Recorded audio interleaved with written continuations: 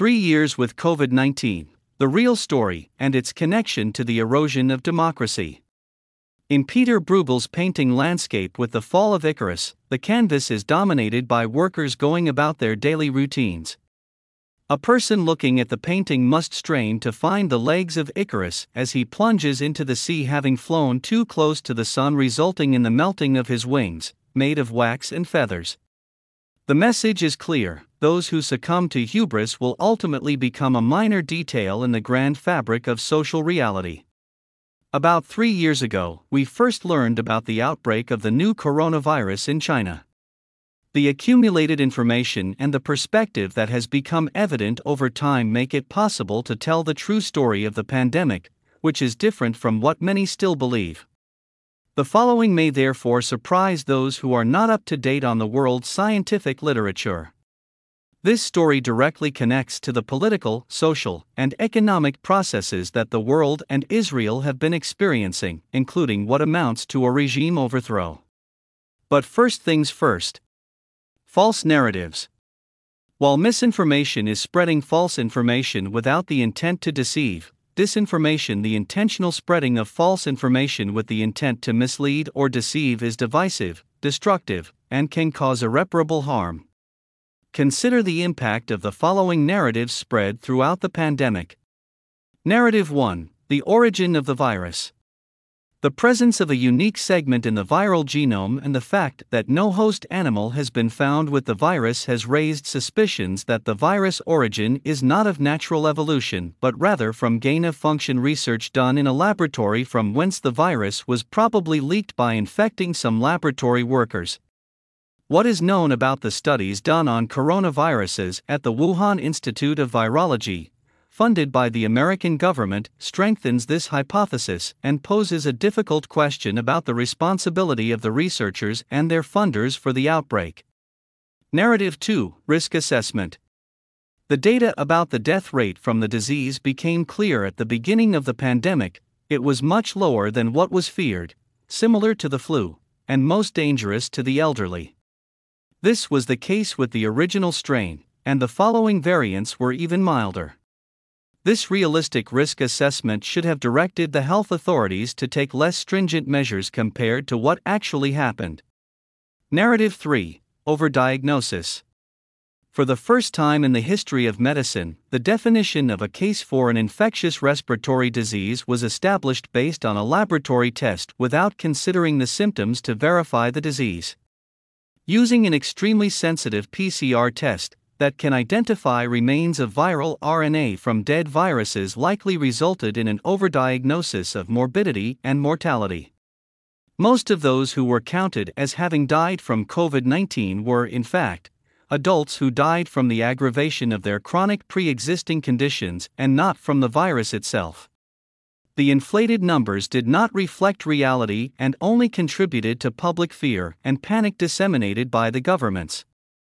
Narrative 4: Overreaction. Lockdowns, school closures, isolation, epidemiological investigations, green pass, and mask mandates. When a pandemic breaks out, the need to be cautious and tend toward more severe measures at first is understandable. But the draconian measures implemented by the West, modeled after the Chinese dictatorial approach and enforced by emergency laws and measures, did not prove, according to the data and research, to be effective in preventing morbidity. The approach of opening and closing like an accordion, in the unfortunate words of a leader in Israel, lacked both compassion and professional understanding. The thought that humans could influence nature's forces is unthinkable hubris. Morbidity from a respiratory virus is naturally characterized by waves, regardless of what we humans do. Lockdowns and school closures had no substantial effect on the magnitude of the waves. The overreaction of the health authorities has harmed us and will continue to harm us for many years to come. Harms to health, such as anxiety, depression, eating disorders, and developmental disorders in children. Harms to education, such as loss of school years and the development of behavioral disorders. Harms to the economy, such as unemployment, business closures, disruption to production and supply chains worldwide, loss of GDP, and the rise of inflation. All these harms have led to the global economic crisis we currently face. Narrative 5: The vaccine. The great hope and promise of the vaccine were never fulfilled. Since it cannot prevent transmission and contagion, the vaccine had little effect on morbidity, and its impact on mortality is still unclear. If it had an effect, it was short-term. The harmful side effects that have been reported are numerous, and some are severe. In the balance of the benefits versus the risk of harm, it seems there was no justification for using innovative but unknown technology, certainly not in the young and healthy, including children, for whom the risks associated with COVID-19 are negligible. The rapid deployment of the vaccine under emergency authorization only when in fact there was no real emergency, and the administration of booster injections in what came down to an experiment on the entire Israeli population under the coercion of needing a green pass to maintain fundamental rights, all without informed consent, and the required oversight raises serious ethical questions about the judgment and values of the decision-makers. Patient autonomy, patient confidentiality, and other fundamental values in medicine were trampled on. The Israeli Ministry of Health has acted more as an advocate for the vaccine manufacturers by operating under a confidential agreement with a commercial company rather than as a regulator whose role is to protect the public and ensure no harm is done. When those who define the scope of procurement are partners with the manufacturer in publishing the data in medical literature, this itself appears to be a blatant conflict of interest.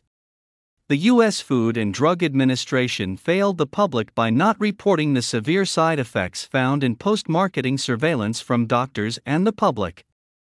The balance of power between the regulators and the pharmaceutical corporations was wholly distorted during the COVID-19 pandemic and contrary to public interest and safety, while primarily serving the interests of those who made a fortune.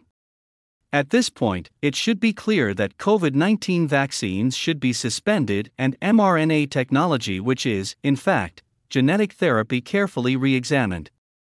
Narrative 6: Unprecedented challenges to medicine, science, and ethics.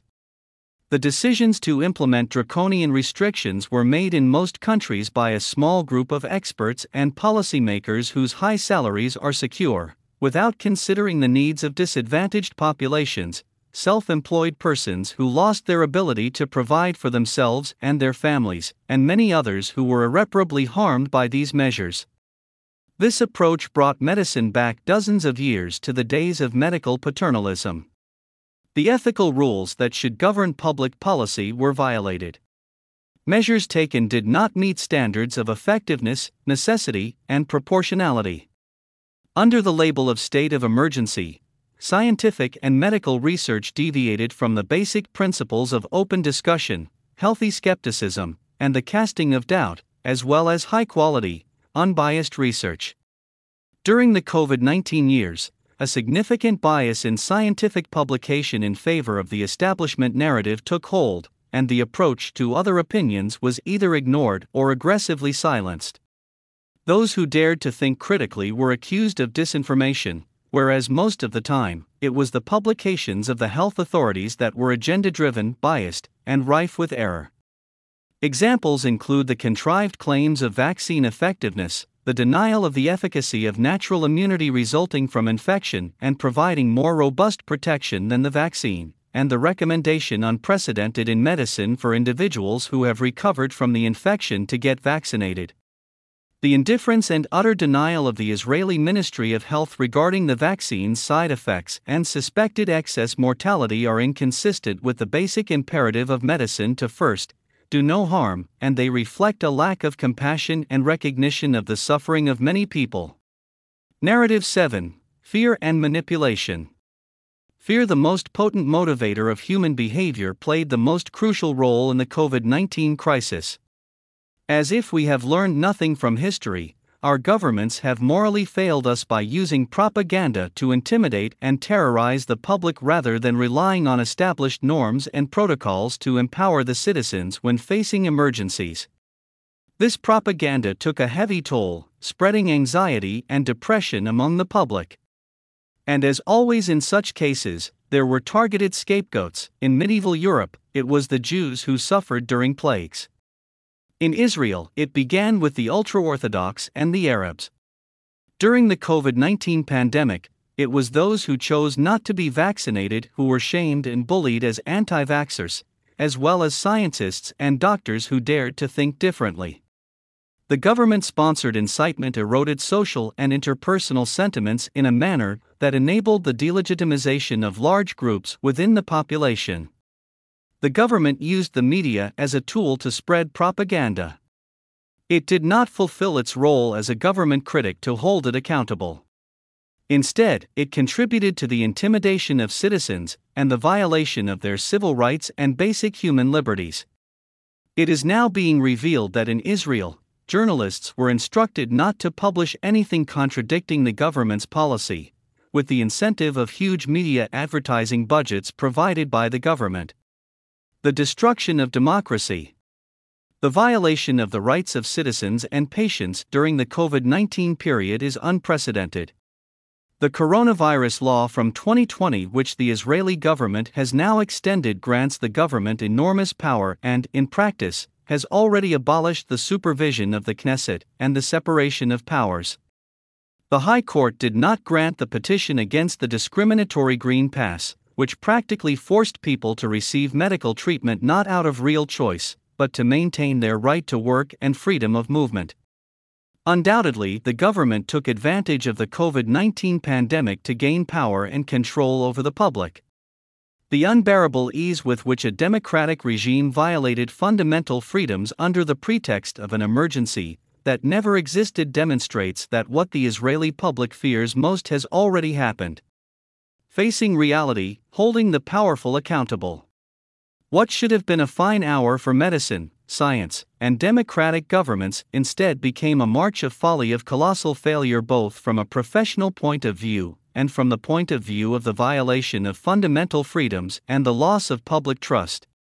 This was not the fault of the medical teams that worked hard and with great dedication. This happened because of the blatant failure of healthcare authorities.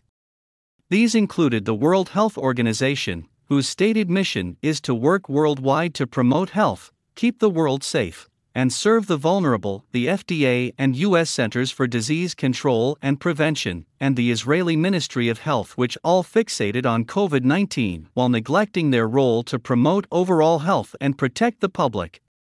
In its broad definition, the WHO defines health as a state of complete physical, mental, and social well-being, and not merely the absence of disease or infirmity.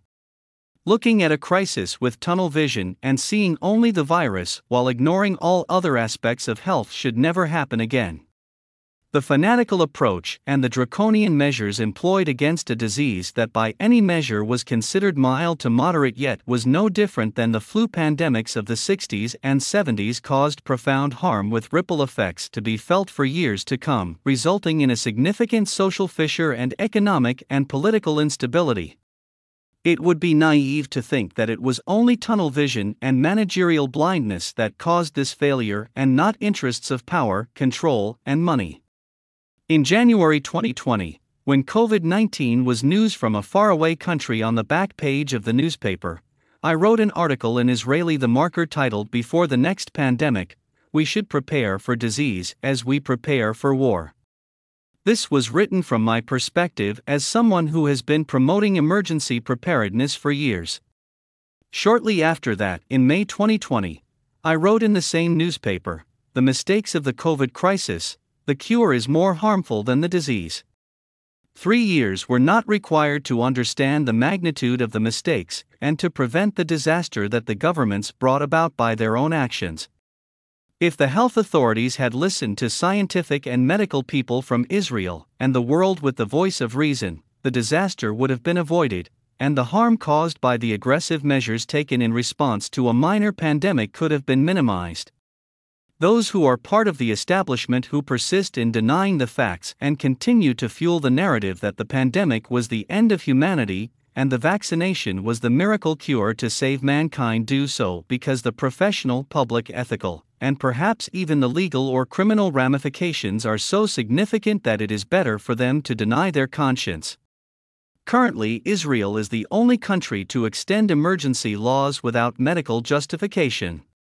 Facing the truth will be especially hard for the medical community, given that the fundamental medical ethos is first, do no harm. For the sake of learning critical lessons for future pandemics, restoring trust in the healthcare system, and promoting public resilience, it is essential to return the public's consciousness to a more natural state.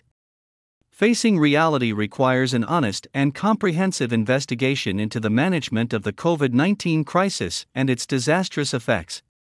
This crisis may be turned into opportunity if people with courage and compassion will speak up and the true narrative will prevail. Many thanks to Dr. Guffen Baron Santer for her invaluable suggestions and translation.